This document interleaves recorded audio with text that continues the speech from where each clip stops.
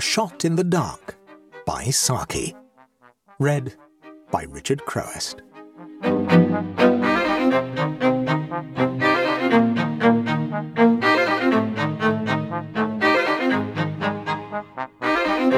Philip Sletherby settled himself down in an almost empty railway carriage with the pleasant consciousness of being embarked on an agreeable and profitable pilgrimage. He was bound for Brill Manor, the country residence of his newly achieved acquaintance, Mrs. Saltpen-Jago. Honoria Saltpen-Jago was a person of some social importance in London, of considerable importance and influence in the county of Chalkshire. The county of Chalkshire, or at any rate the eastern division of it, was of immediate personal interest to Philip Sletherby. It was held for the government in the present Parliament by a gentleman who did not intend to seek re-election, and Sletherby was under serious consideration by the party managers as his possible successor. The majority was not a large one, and the seat could not be considered safe for a ministerial candidate, but there was an efficient local organisation, and with luck the seat might be held. The Saltpen-Jago influence was not an item which could be left out of consideration, and the political aspirant had been delighted at meeting Honoria at a small and friendly luncheon party, still more gratified when she had asked him down to her country house for the following Friday to Tuesday. He was obviously on approval, and if he could secure the goodwill of his hostess, he might count on the nomination as an assured thing.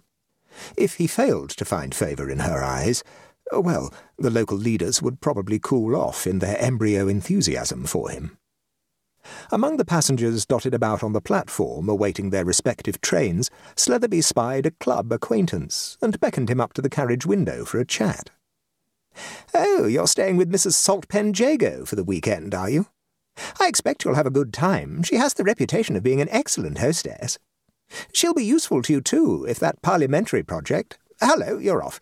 Goodbye." Sletherby waved goodbye to his friend, pulled up the window, and turned his attention to the magazine lying on his lap. He had scarcely glanced at a couple of pages, however, when a smothered curse caused him to glance hastily at the only other occupant of the carriage. His travelling companion was a young man of about 22, with dark hair, fresh complexion, and the blend of smartness and disarray that marks the costume of a nut who is bound on a rustic holiday. He was engaged in searching furiously and ineffectually for some elusive or non-existent object. From time to time he dug a sixpenny bit out of a waistcoat pocket and stared at it ruefully, then recommenced the futile searching operations. A cigarette case, matchbox, latchkey, silver pencil case, and railway ticket were turned out on the seat beside him, but none of these articles seemed to afford him satisfaction. He cursed again, rather louder than before. The vigorous pantomime did not draw forth any remark from Sletherby, who resumed his scrutiny of the magazine. "I say," exclaimed a young voice presently, "didn't I hear you say you were going down to stay with Mrs. Saltpen-Jago at Brill Manor? What a coincidence! My mater, you know. I'm coming there on Monday evening, so we shall meet. I'm quite a stranger. I haven't seen the mater for 6 months, at least. I was away yachting last time she was in town. I'm Bertie, the second son, you know. I say it's an awfully lucky coincidence that I should run across someone who knows the mater just at this particular moment. I've done a damned awkward thing." "You've lost something, haven't you?" said Sletherby. "Not exactly, but left behind, which is almost as bad. Just as inconvenient, anyway. I've come away without my sovereign purse, with 4 quid in it, all my worldly wealth for the moment. It was in my pocket, all right, just before I was starting, and then I wanted to seal a letter, and the sovereign purse happens to have my crest on it. So I whipped it out to stamp the seal with, and like a double-distilled idiot I must have left it on the table. I had some silver loose in my pocket, but after I'd paid for a taxi and my ticket, I'd only got this forlorn little sixpence left. I'm stopping at a little country inn near Brondkey for 3 days fishing. Not a soul knows me there, and my weekend bill and tips and cab to and from the station and my ticket on to Brill, that will mount up to 2 or 3 quid, won't it? If you wouldn't mind lending me £2.10, or 3 for preference, I shall be awfully obliged. It will pull me out of no end of a hole." "I think I can manage that," said Sletherby after a moment's hesitation. "Thanks awfully. It's jolly good of you. What a lucky thing that I should have chanced across one of the mater's friends. It will be a lesson to me not to leave my exchequer lying about anywhere when it ought to be in my pocket. I suppose the moral of the whole thing is don't try and convert things to purposes for which they weren't intended. Still, when a sovereign purse has your crest on it—" "What is your crest, by the way?" Sletherby asked carelessly. "Not a very common one," said the youth. "A demi-lion holding a crosslet in its paw." "When your mother wrote to me giving a list of trains, she had, if I remember rightly, a greyhound courant on her notepaper," observed Sletherby. There was a tinge of coldness in his voice. "That is the Jago crest," responded the youth promptly. "The demi-lion is the Saltpen crest. We have the right to use both, but I always use the demi-lion, because, after all, we are really Saltpens." There was silence for a moment or two, and the young man began to collect his fishing tackle and other belongings from the rack. "My station is the next one," he announced. "I've never met your mother," said Sletherby suddenly, "though we've corresponded several times. My introduction to her was through political friends. Does she resemble you at all in feature? I should rather like to be able to pick her out if she happened to be on the platform to meet me." "She's supposed to be like me. She has the same dark brown hair and high colour. It runs in her family. I say, this is where I get out."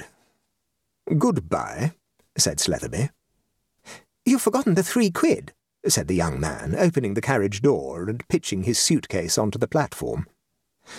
"I've no intention of lending you £3 or 3 shillings, said Sletherby severely. "But you said—" "I know I did. My suspicions hadn't been roused then, though I hadn't necessarily swallowed your story. The discrepancy about the crests put me on my guard, notwithstanding the really brilliant way in which you accounted for it. Then I laid a trap for you. I told you that I had never met Mrs. Saltpen-Jago. As a matter of fact, I met her at lunch on Monday last. She is a pronounced blonde." The train moved on, leaving the soi-disant cadet of the Saltpen-Jago family cursing furiously on the platform. "Well, he hasn't opened his fishing expedition by catching a flat," chuckled Sletherby. "He would have an entertaining story to recount at dinner that evening, and his clever little trap would earn him applause as a man of resource and astuteness. He was still telling his adventure in imagination to an attentive audience of dinner guests when the train drew up at his destination. On the platform he was greeted sedately by a tall footman and noisily by Claude People, K.C., who had apparently travelled down by the same train. "Hullo, Sletherby. You spending the weekend at Brill? Good. Excellent. We'll have a round of golf together tomorrow morning. I'll give you your revenge for Hoy Lake. Not a bad course here, as inland courses go. Ah, here we are. Here's the car waiting for us, and very nice, too." The car which won the K.C.'s approval was a sumptuous-looking vehicle, which seemed to embody the last word in elegance, comfort, and locomotive power. Its graceful lines and symmetrical design masked the fact that it was an enormous wheeled structure, combining the features of a hotel lounge and an engine-room.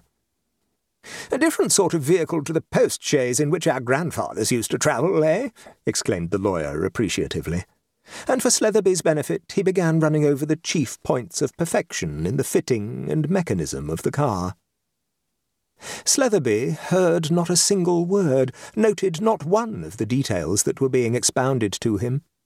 His eyes were fixed on the door panel, on which were displayed 2 crests, a greyhound courant, and a demi-lion holding in its paw a crosslet.